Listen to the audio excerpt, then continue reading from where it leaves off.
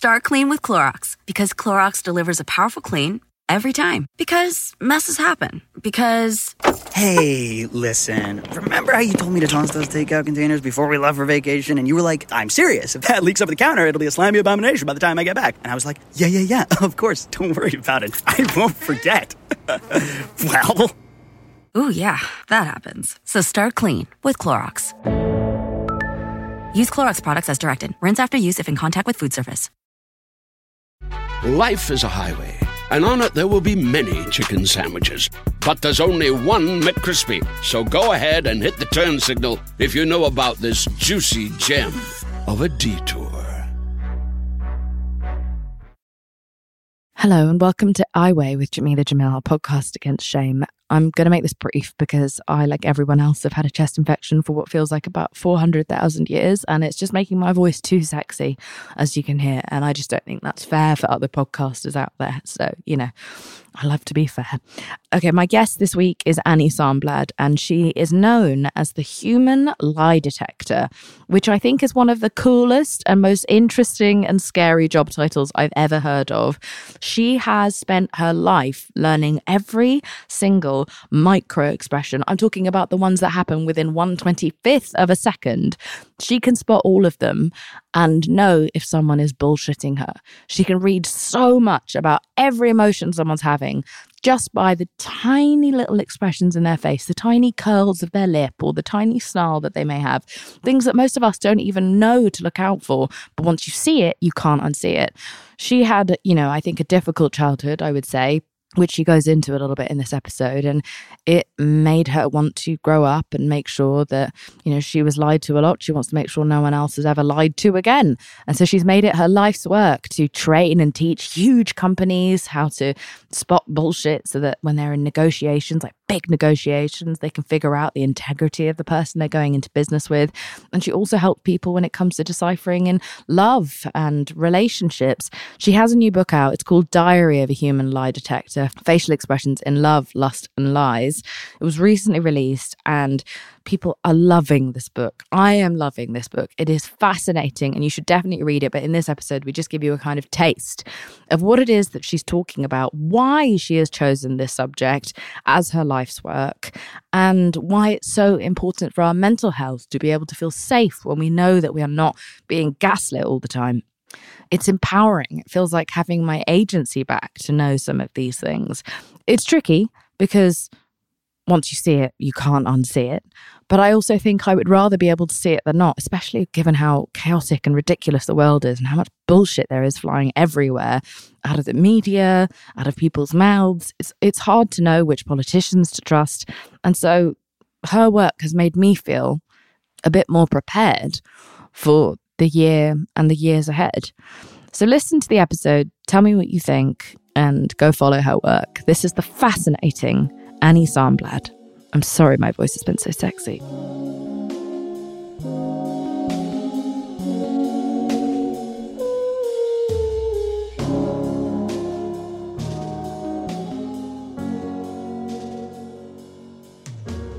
Annie Särnblad, welcome to I Weigh. How are you? I'm wonderful. Thank you for having me. Good to see you, Jamila. So good to see you. I'm so fascinated by you. I think you have the most bizarre and interesting life and career of anyone I think I've ever had on this podcast, which is really saying something after 4 years. That's saying a lot. Would you be able to talk to me about why you have chosen this line of work? Yeah. So I had a hard childhood and spent a lot of years feeling like my feelings, the things that were right in front of me and the things that happened to me I was gaslighted, quite simply. So there was trauma and there was this idea that the things that I saw were then, I was told, didn't happen very shortly afterwards. So it wasn't even that it was, months later, it was very quickly afterwards. And I grew up in a place where feelings weren't given much attention.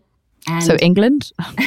No, outside of Chicago, actually. Right. Yeah. Fascinating. I thought it was just us. Just you. No, there are other oppressed peoples too.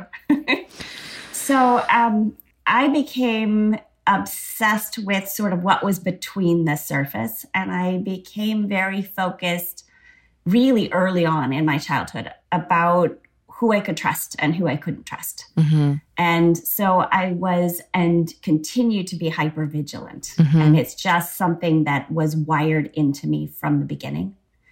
And so I left home at the age of 16. I went on a Rotary scholarship, and that was my version really of running away from home. Mm-hmm. I kind of knew I wouldn't survive on the streets, and I really needed to get away. And so I went to Sweden. I'm an American kid and grew up in the US, and I learned Swedish when I was 16 years old.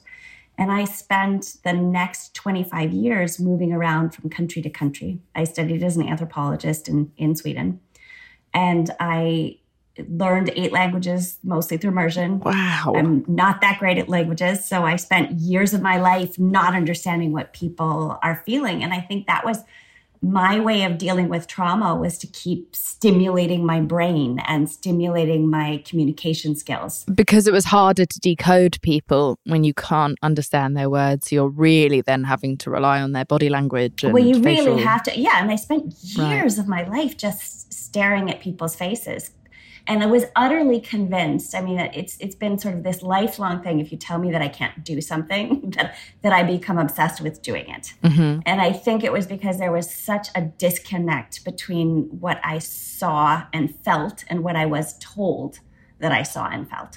And I think probably around the age of 10 or 12, I learned about the work of Paul Ekman, who started to scientifically code the facial expressions, and his work of categorizing the universal facial expressions of mankind was really based on the work of Darwin. Mm-hmm. And Darwin's work, of course, was going from tribe to tribe, categorizing these facial expressions. And the reason he was able to do it is because it's innately wired into us humans. It's a species thing. It has nothing to do with culture. So the great irony of my life is that I don't specifically work with cultural differences. I work with the pieces of us humans that are universal. Right. How has that, I mean, I would love to get into like how that has worked within your career, but emotionally, has that led to you feeling more safe? That's a really good question. And I think, yes, absolutely.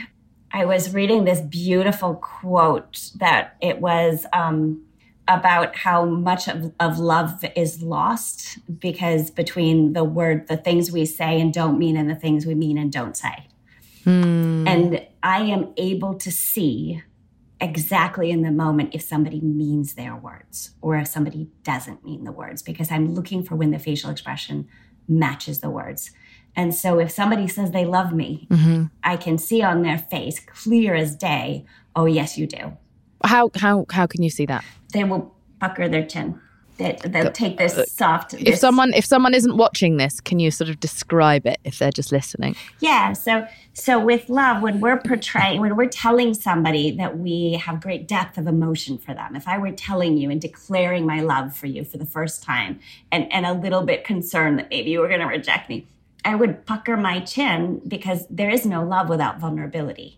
And so all your vulnerability is in your chin. Is in your chin. Our achy breaky heart is on our chin. Can you, even when you do it... But what if you're...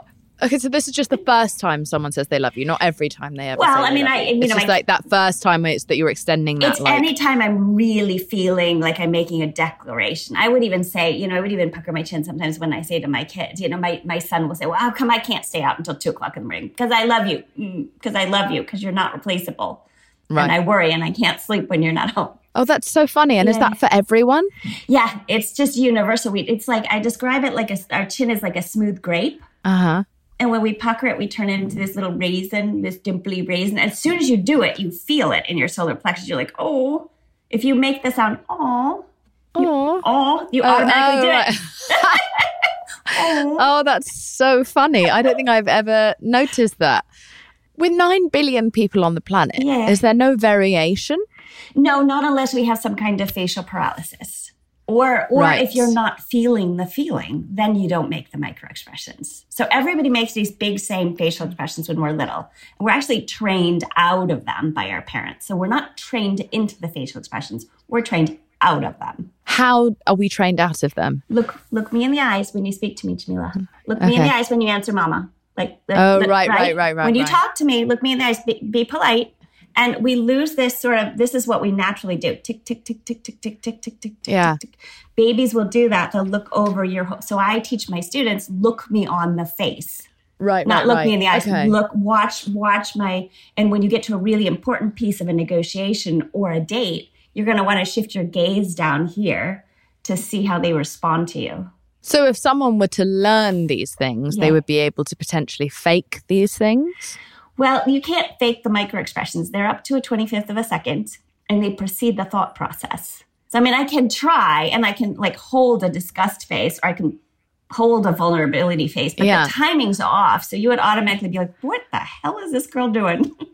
Oh, this is fascinating. Okay, so I have had a problem with my facial expressions my whole life, right? And I've been told off for my facial expressions my whole life. I have quite a dead face, and also I sometimes don't make the correct facial expression for the scenario. Situation. And I think that, we have a large neurodivergent audience as well, I think. Yeah. And so maybe they would also wonder that, given that sometimes social cues or facial expressions aren't always totally natural or necessarily societally fitting, neurotypical, what does it mean for them? Is that a separate case? Yeah. So first of all, I'm not an expert in being neurodivergent. I am fascinated. I've always been fascinated by it. I have friends, loved ones, students, family members, a lot of people that I'm really, really close to that are on the spectrum that have autism. Yeah. And so what I'm seeing from my own experience is that the micro expressions all match. There is universal as erections. When men are aroused, they get erections. It's a change in blood flow and muscle movement. It's the same. It's not, when you're sad or when you're angry. And if you do that, you need to see somebody above my pay grade, right? Yeah. So, but I mean, that's when I use that example because it's so clear that when you're aroused, you get an erection and you can't fake it. But I don't know what that person is thinking. I don't know if there's a naked man in front of me with an erection, I'm not 100% sure he's thinking about me. But I know for a fact he's aroused. Just like if I see in a moment his pupils dilate, there's a change in blood flow and muscle movement in his body and his pupils will dilate.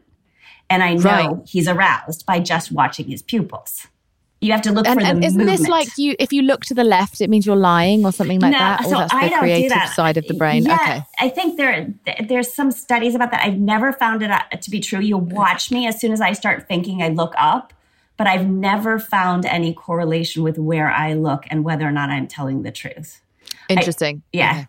So with neurodiversity, for example, I do see what is so interesting to me with my students that have autism is that their parents will sometimes, if they have neurotypical parents or one neurotypical parent, the parent will often be frustrated because they're not feeling what they're supposed to be feeling. Yeah. So that's ridiculous. We can't be in charge of what other people are going to feel all the time. That's crazy. No, totally. But I think I guess it's just the fact that I'm thinking about, and I think this is specifically for girls in particular, we've learned so many faces that we're supposed to make. And this podcast being videoed has been a huge wake up call for me about how often I'm making the wrong face for what I feel. Right. So it's I look like I'm smelling shit all the time. Right. And that's the no face. And then I can see myself start but I'm not thinking no. I'm thinking yes, it's just my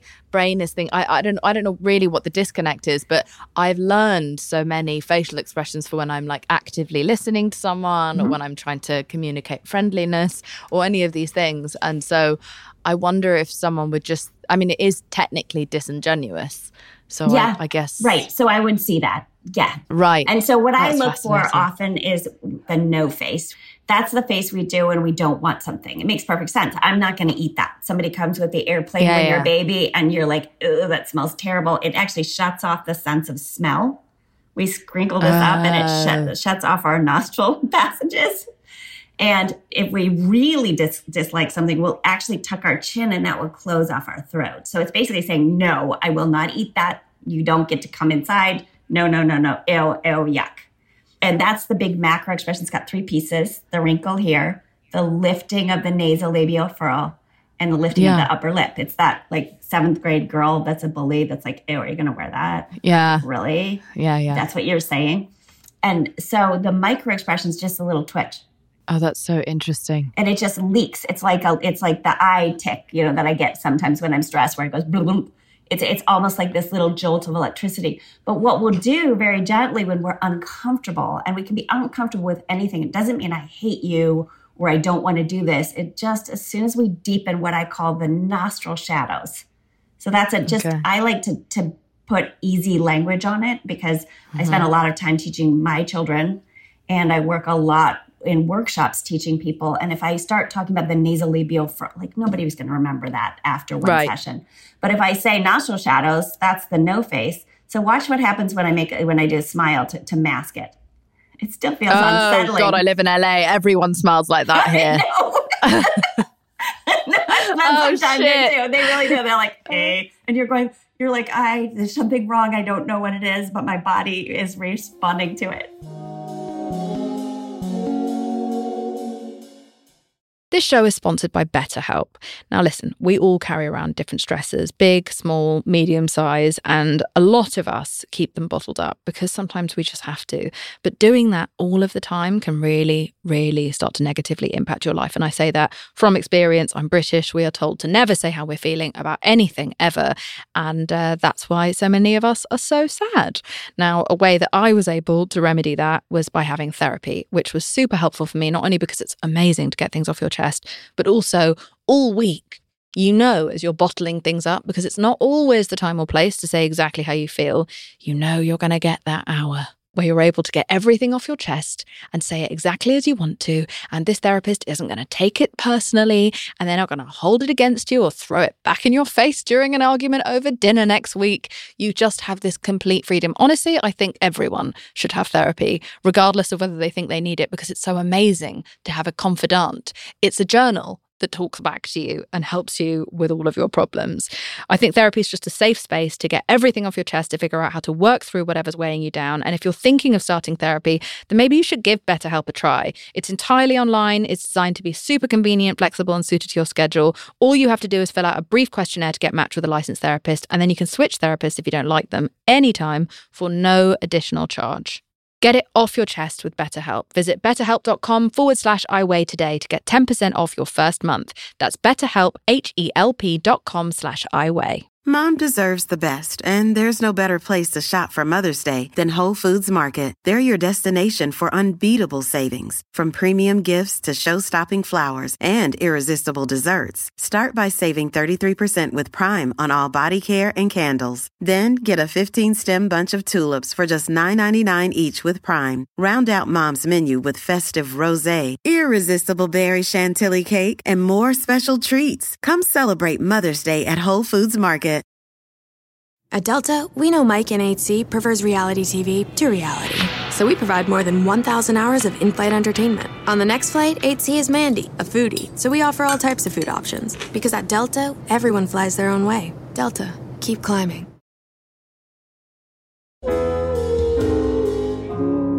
This is so fascinating. Okay, so can I ask, does this, in your personal life, make other people nervous around you? So it's either of the extremes. It's either like, oh my God, you can see everything. Let me tell you every piece of trauma I've ever experienced.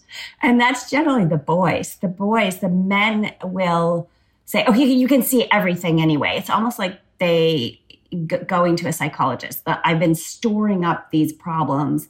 Let me tell you what they are. I mean, I cannot tell you how many times I've walked off the stage, had someone wait till I'm by myself, and then come over and told me that they were sexually assaulted as a child, and you're the first person I've ever told me. And these are, 50-year-old men. Fucking fascinating. And also just the fact that so many massive companies have worked with you in your life, because it's such a big part of negotiation, being able to recognize someone else's intentions and honesty when you're going into business with them, which I think extends obviously as with your work to our interpersonal relationships. But I think it's just something I would never have considered happened in a boardroom, that they have a facial expression analysis. They don't. And for years and years, I worked as a strategic advisor, and nobody knew I did this. I had 4 grown-ups in the world that knew that I could code. Yeah. And everybody knew when I lived in Southeast Asia, everybody knew that I had something. The only other people who like can see that I'm doing something funky are like the Secret Service kind of the bodyguards of people, of a very, people that need bodyguards. Yeah. They take one look at me and I'm sure it's that I hold my gaze too long and I'm tracking. I'm going up and down the face rather than just looking somebody in the eyes, and I'm looking too long and I can see it almost instantly. They register, they start getting itchy and they give me this look like you're made. And so can you ever switch it off? No, never. Does that get exhausting? Utterly exhausting. Yeah, I have a friend who says that he can see the dead. Oh, God. In the room, and that he can see other people's relatives, and that he's constantly getting messages. And I am not the person to say scientifically whether that's possible or not, but I do witness this person go through that. Being overwhelmed. And being scarily accurate with strangers all the time who they didn't need to talk to and weren't like getting money from. They would just blurt things out in like Starbucks. Mm-hmm. And so I find him to be like a constantly exhausted person because he's just always receiving codes of information. And that's exactly the same for you, just in a much more literal, physical way. Yes.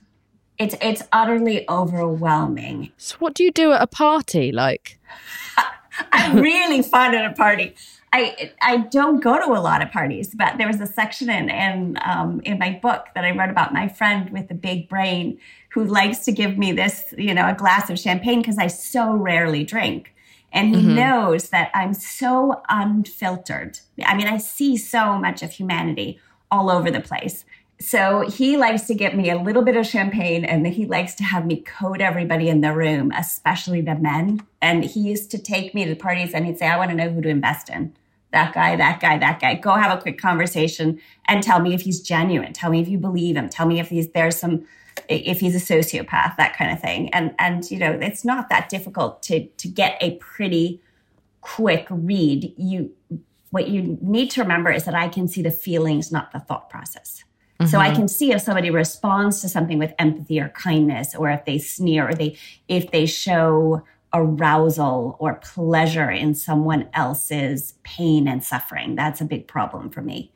Or if they show kindness and empathy when you talk about something in my life that's hard, or my kid's life. But coming back to this feeling of it being overwhelmed, I mean, I've had a lot of guilt. I've raised my 3 children as human lie detectors, and realizing as they got to be teenagers, the burden that they carried around on their shoulders by being able to see all these grown-ups, see through all the grown-ups around them. And also, you can't lie to your children. Not even a little bit. And also, I think what I wanted to touch on is that, as much as you have worked training people within the world of business, I know that like a large part of your passion is to arm people, women especially, but I think everyone, with this tool, which I think is so important. And, I'm sure there have been other periods of dishonesty throughout history, but because of the prevalence of AI and unbelievably boldly dishonest politicians and media figures and social media, meaning that the lie gets halfway around the world before the truth has a chance to get its trousers on.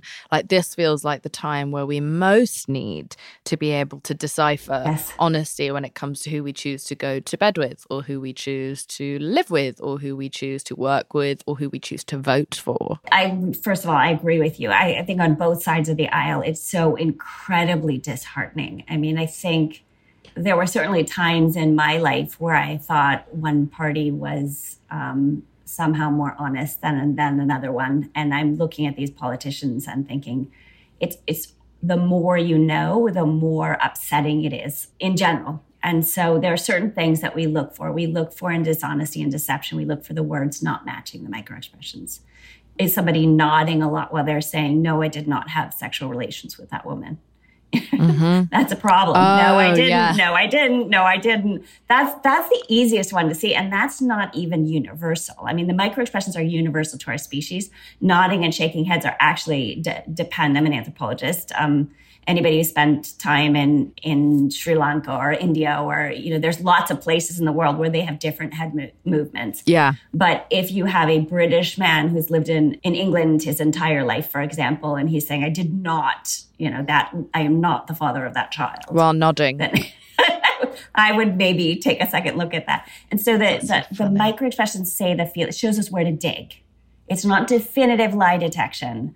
But if somebody says, every time I'm talking about working with Tom, I'm growling, then there's something that you're going to want to ask more questions about. And I know that we touched on ways in which this can be a bit exhausting to you and you can't turn it off. But I also think when it comes to mental health, I think one of the reasons I wanted to talk to you and ask you about the book and to teach all of us what you know, just like a little bit of what you know, is because I do think that my mental health has been helped by learning how to decipher some of these things, and mostly because I feel a bit safer. My cortisol isn't always activated because I'm not always in fight or flight, because I have some sort of sense of agency, like I know what's going on. Yes. Something that I still struggle with a lot, and I think a lot of people do, is what we refer to as the gut instinct. Yes. And I know that that's something that you feel very passionately about. So could you talk to me about that? So our gut instinct is basically our primitive brain, our paleo-mammalian brain that is telling us, what is dangerous and what is safe. And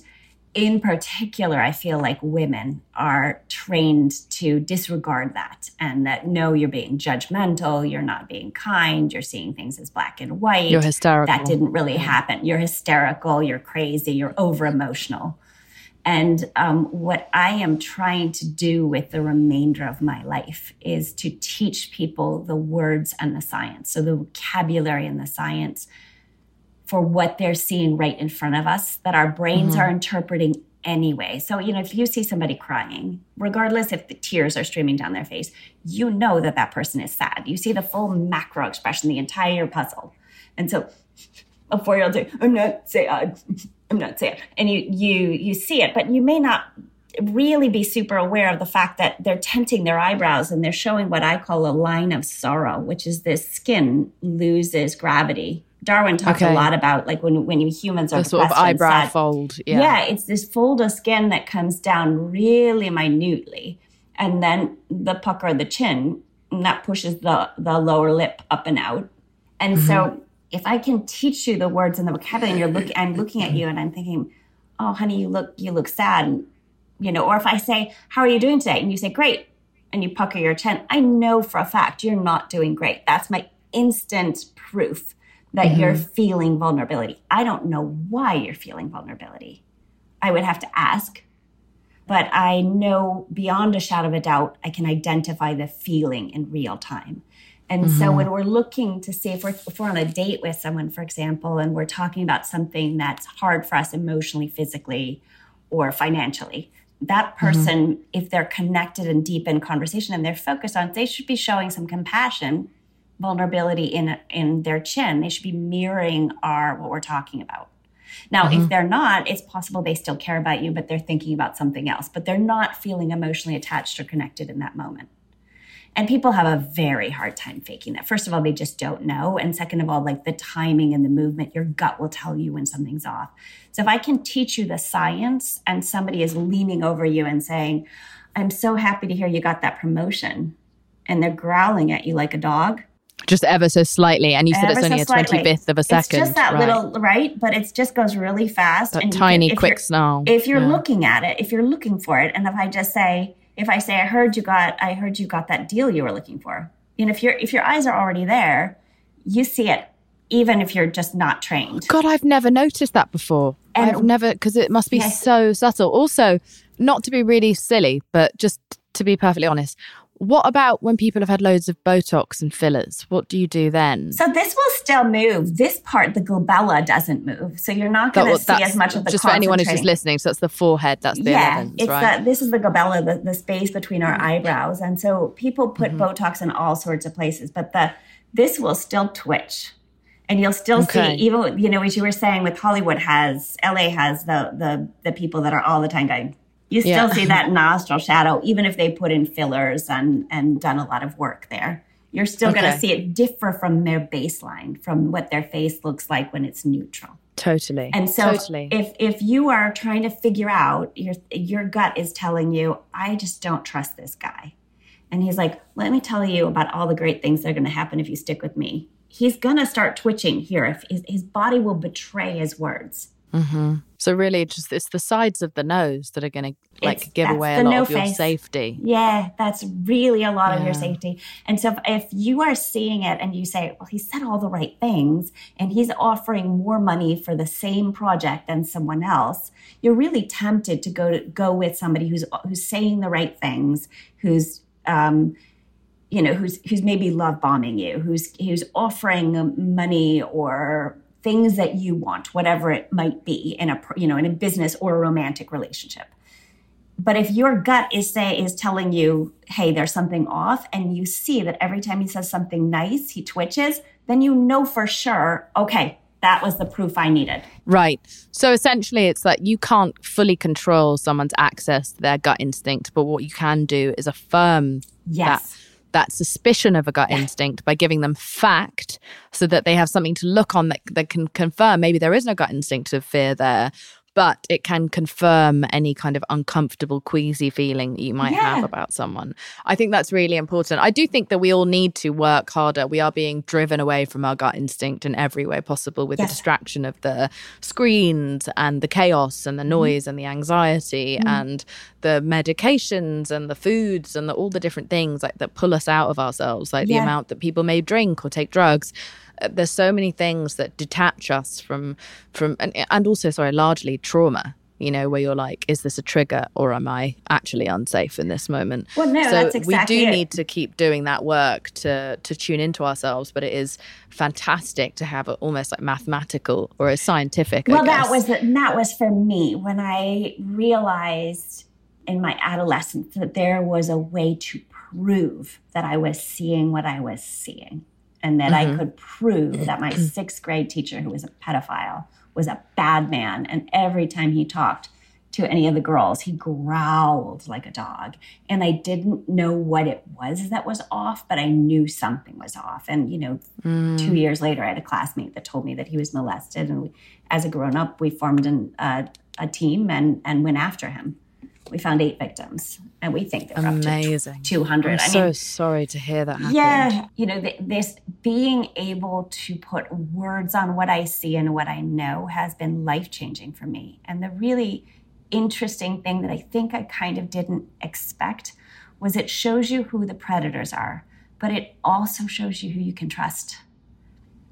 It shows you who loves you and who wishes you well and who wants you to be happy and flourish and thrive, and who even when their feelings are hurt are still concerned with your well-being. So without further ado, can we give the audience your kind of top 5 steps to being able to recognize lies? Yes. Okay. So one of the things we're going to look for is the facial expression of joy. If someone is genuinely feeling happy, their cheeks lose gravity. It has nothing to do with the mouth. Their cheeks pop up, and this skin right here bulges out because it's got nowhere to go. Those are called smile bags. I call them smile bags. That's why they call it smizing, right? When you make the eyes of someone who's smiling, even though the rest of your face doesn't. You can do the fake thing, and that will leave this fairly flat. So I can fake smile. Yeah. Or I can really smile and move up my cheeks. Yeah. And again, it's not necessarily relevant. It's relevant if you really deeply care about someone to see if they're really happy or not. With my child, if I have a 4-year-old and they're going like this every time, I'm thinking, what's wrong that they're pretending to be happy when they're not. But a grown-up, I might just be having a hard day. I'm going to still give you a smile if we're friends, even though I may not feel it in the depths of my soul. So it's a social smile. But you also touched on knowing if someone's happy for you. Yeah. What I really worry about is that the informal triangles, those are the balls of the cheeks, the apples, that pop up. What I worry about with that is whether it was when they pop up and that person is showing pleasure in someone else's pain. Right. So that's a big problem. The expression needs to match. Okay. The other day, my boyfriend dropped coffee all the way down himself, not in a way that burned him, but it was over his new fancy coat. And it was just the clumsiness of it and just how refined he is and the fact that he just poured the whole thing. And I fucking burst into laughter. And then he was really pissed at me. Yeah. And that's partially because in England, like we have a show called, like a historic show called You've Been Framed, that was on every Saturday of just people falling over. And us, I guess, being taught that it was funny and finding it funny. I also did a show called The Misery Index. Am I a sociopath? No. Okay. But like that's bad. That something bad happened to someone, and I have like I also nervously laugh. I nervously laughed at an uncle's funeral. Like I have problems. You know what do you do about that? Well, it's because I know I'm not supposed to have that reaction. Now I can't stop, and I get terrible giggles. Right. You're not taking pleasure. You don't see somebody get hit by a bus and think that's hysterical. No. Or somebody say, my grandmother has cancer, and you're like, it's not you're thinking I need to be socially appropriate and then just losing your shit. Well, so it looks funny. Right. It looks funny. Chaos to me looks funny. I think it's funny when I fall over. Yes. So, but yeah. I do need to work on it though, because he was like, "This is really unhelpful," but you and then framed it by saying he didn't hurt himself. Like if he'd burned himself deeply, or if he'd cut himself. Oh my god, yeah, no, that that's would be different. Right. Even that just shows you show the no face. Like I wouldn't laugh at that. Right. Yeah. So your expressions are matching what you're saying. Okay, not dead inside. Dead inside. Let's keep going. Okay, so then we've got the no face that we talked about. Yeah. Right. The slightly snarly labial fold. It's the growl. Yeah. That sounded dirty. Sorry, labial fold? Is that in the vagina? Fold. Sorry, nasal. I mean, it's all. So you have to pull up their knickers or pull down their knickers and have a look at their vagina. And if their vagina is cringing, then it means they're not happy. Oh, fuck. I'm so sorry. I've been up since 2 a.m. I'm trying really hard. What was it that she said? Wait a second. People are going to remember it. Oh, totally. I mean, what about the asshole? What does the asshole tell us about someone else? It means that they're tense. Like if there's a clenching. Right. Yeah, okay, so anger, for example, is... So I get asked all the time. I have men that come up to me after I've spoken, and they're like... My wife says I'm crabby all the time, and I'm not crabby. I cannot tell you how many men have said this to me. That's so funny while making such a crabby face. Yeah. And I go, okay, honey, you thinking about work? Yeah, I'm thinking about work. And it's almost like talking to a little kid. And I was like, well, you can tell your wife that if you're angry, you're going to have tight lips. But that the forehead, the brow of concentration and problem solving is the same as the brow of anger. Because there's a piece of something is unjust, unfair, wrong, needs to be fixed, needs to be solved. These are our thinking muscles. That's the face I make during debates. So yes, of people course. think I'm looking at them like they're fucking stupid, and it's not that. I'm just trying to solve the puzzle. If you're angry, your lips will be tight and clenched. Okay. Yeah. Right. Always. Anger always has a tight mouth. I need to tell my friends that, because when we're in a dispute. Yeah. But imagine if you do too much Botox and then you can't use your thinking muscles. Right. So that's one of the reasons it helps with depression, because you stop ruminating quite so much, because you can't quite even get all the way there. Is there such a thing as a traveler? Not a Delta. Because we know on one flight, Mike in 8C prefers reality TV to reality. So we provide more than 1,000 hours of in-flight entertainment. While on the flight after, 8C is occupied by Jen, whose favorite snack is tea.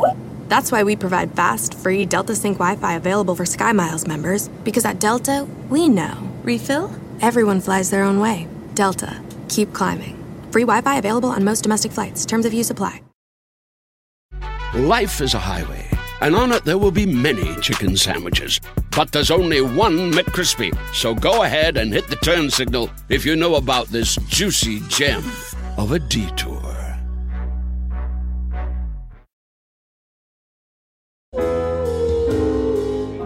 Well, it's also partially, I imagine, like facial expressions. There was a lot of talk after like year 2 of the pandemic where children were wearing masks at a very developmental age. Mm-hmm. And they felt as though that was creating, I guess, slowing down their ability to pick up certain social cues. Well, it's kind of what our parents do when they say, look me in the eyes, look me in the eyes, look me in the eyes. We're like losing all of this muscle movement that we're supposed to be. This is our original human And they're not language. learning how to recognize it in each other. That's right. That's right. And as grown-ups, most of it have lost it. It's the earlier I can teach somebody, the better.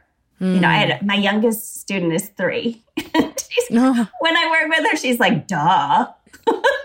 Yeah. She knows all the facial expressions. That's what she uses. She doesn't have a fully developed vocabulary because she's 3. I mean, she speaks full sentences. She's very bright, but that they still rely on the facial expressions. Yeah. And also, like, I guess there's such a wonderful purity to how children aren't holding that back yet, which I really enjoy. Talk to me about holding back. Okay, that's that actually has a little bit of a pucker of the chin, but the only reason it's got the chin pucker is because it takes a lot of muscles to get this bubble right here. And is it because you're almost physically holding the words inside of your mouth? Yeah, it's the facial expression of biting our tongue. Yeah. And I call Barack Obama the king of suppression because he's forever making this facial expression. I have something to say that I'm itching to say, and I'm not going to do it. Yeah, I'm not allowed. So in a board meeting, in any kind of work meeting, I mean, you could see somebody in a meeting make that facial expression, and it may be that they have something really important to say, but it's almost lunchtime. They really want to eat. It's so funny you say that because when you mentioned the Barack Obama thing, I was also thinking about who I see make that face the most. And aside from it being English people in general, women and women in business scenarios. Over and over again. Women who are, you know, in a meeting, in a big boardroom meeting, or when everyone's pitching ideas, or in a writer's room, or on set even, you can see, or even when someone's doing their hair and makeup, I can see that. And they don't quite like it, and they want to say something. But they're not going to say it. And I see women do it more than men because women are so incredibly suppressed, and I think that's maybe a good thing for us to all hear about, to know that maybe that's an opportunity to, even if you don't in the room, make someone you know, expose their true thought where maybe they don't feel safe to, maybe taking them aside and saying like, oh, I noticed that you maybe had something you wanted to say. What did you think about that, you know, when so-and-so said this, or when this topic came up, what do you think about that? And people will almost always tell you, because they have to physically restrain themselves from saying the words. And so I have to like really hold back and bite my tongue. Then the second you give me an opportunity to tell you what's going on, I am going to tell you. We wanted to see the oh crap face. I wanted to tell you about. Yes, we still have the oh crap face and the maybe face. Okay, those are good faces. So let's do the maybe face first. The maybe face is really fun because actually I'm going to show it to you, and you tell me which cultures like to make the maybe face all the time. Yeah. Is there an actor you think of that does that?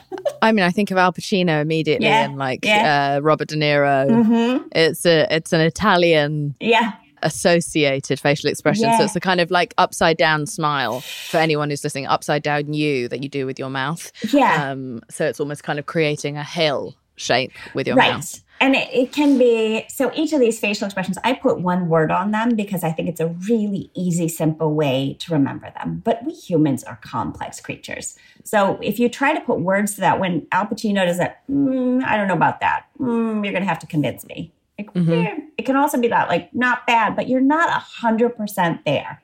You're not 100% accepting of or bought into what's going on. And so if you're trying to sell somebody a car and they do that, you have not succeeded all the way with your pitch. Totally, but also on a date, so go with me here, sorry, because this is just coming off the top of my head, but on a date, like you're seeing someone, early stages of seeing someone, and maybe you ask them how they feel about the relationship, or you express that you would like, you know, to take it a step further in the relationship. It might not be as committed as an Al Pacino on-screen, several second upside down smile. Right? It's going to be a what did you say? A 25th Well, this isn't really going to be the maybe face. I use the word micro expression, but the maybe face and also suppression, they take so many muscles and they take so much effort. So it's a few seconds. So it's a few seconds. But is there a way if someone's trying to conceal that they feel maybe?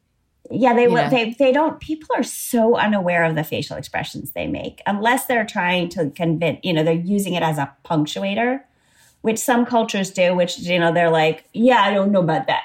You know, that might be like they're actually trying to make the big facial expression. But if you're saying, I'd really like it if we could both get some time off work and maybe we could go away for a couple of weeks. It would be really nice to spend some more time together.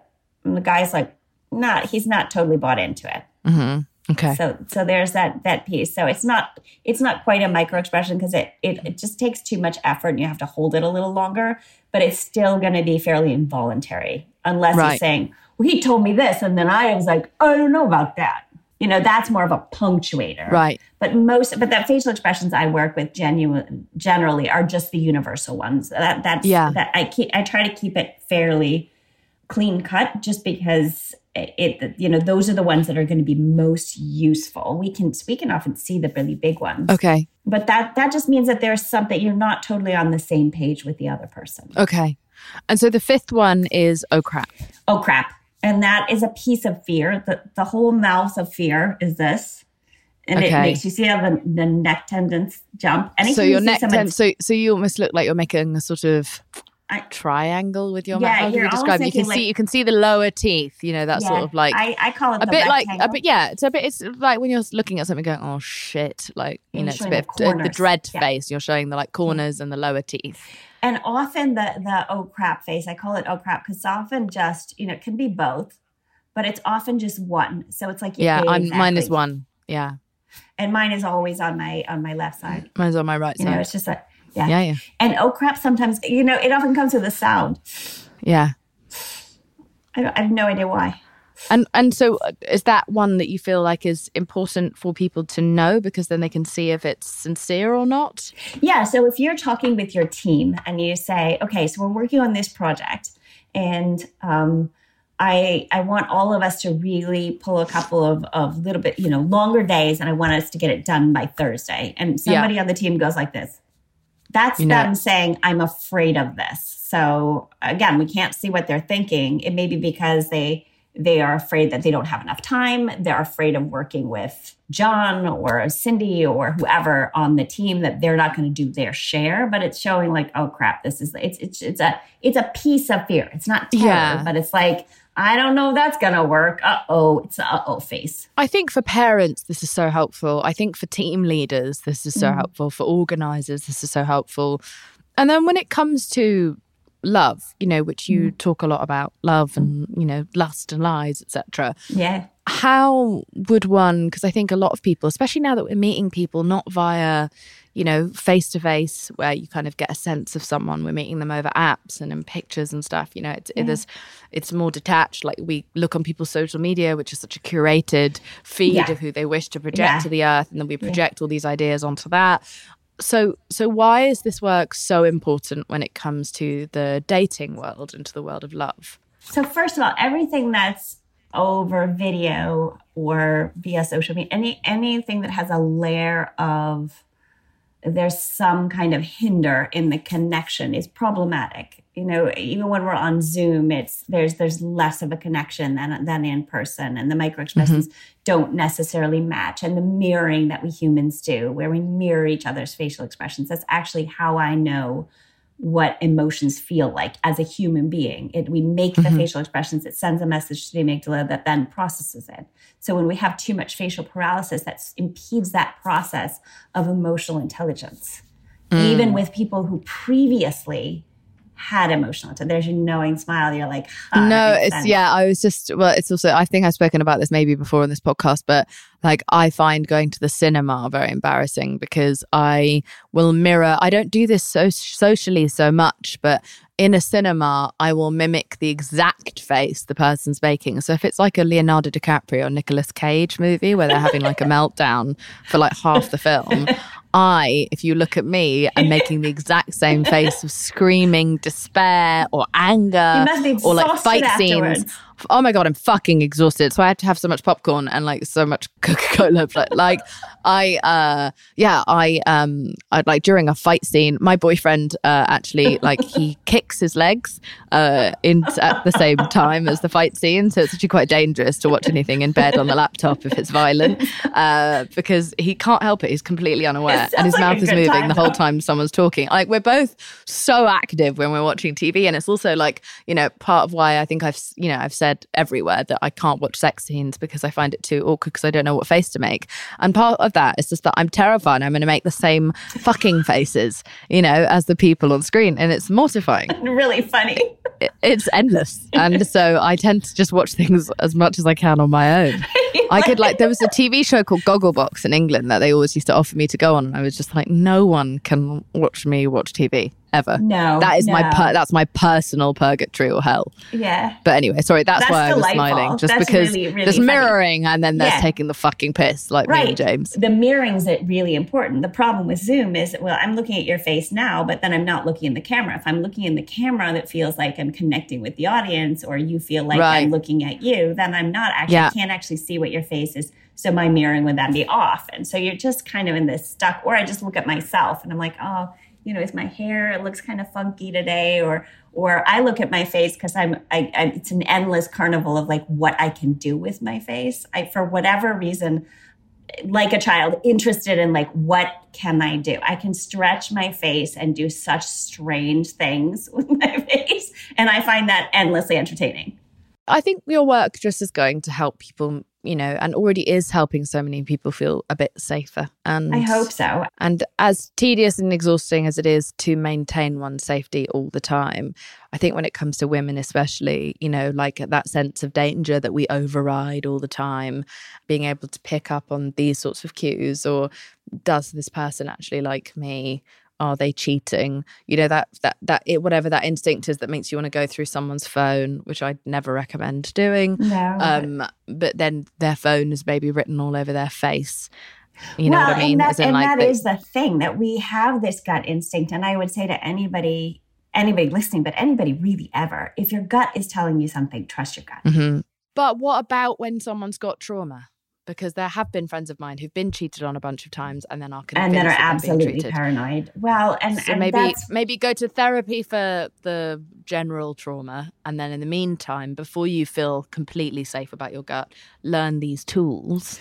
Well, to be able to figure out intellectually why, if you're, why are you picking people that you don't trust to?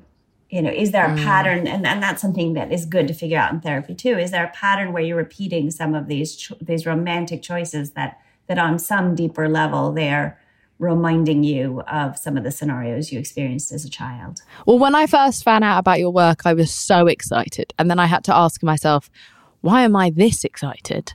And I was like, oh, it's because I've lived a life surrounded by liars. Yeah.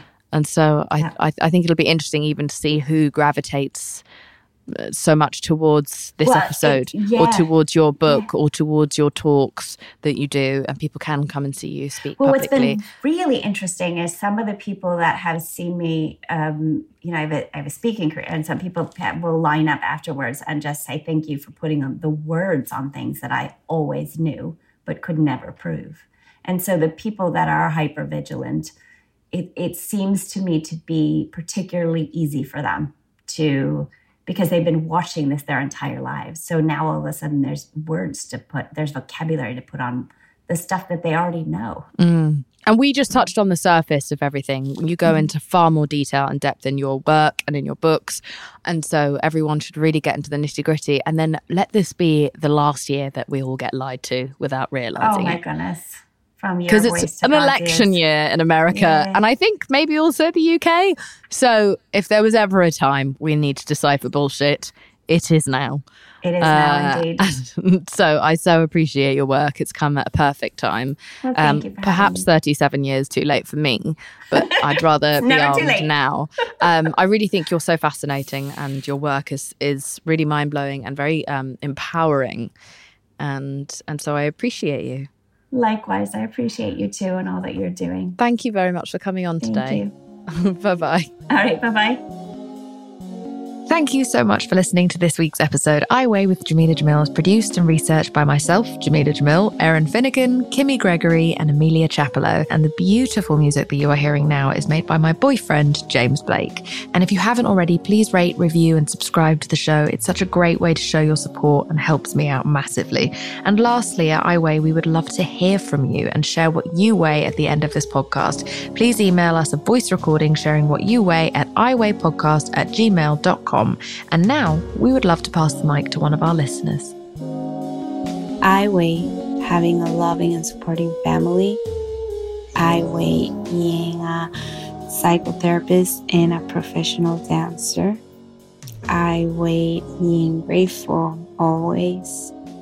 And I weigh being kind and loving to others. Is there such a thing as a traveler? Not a Delta.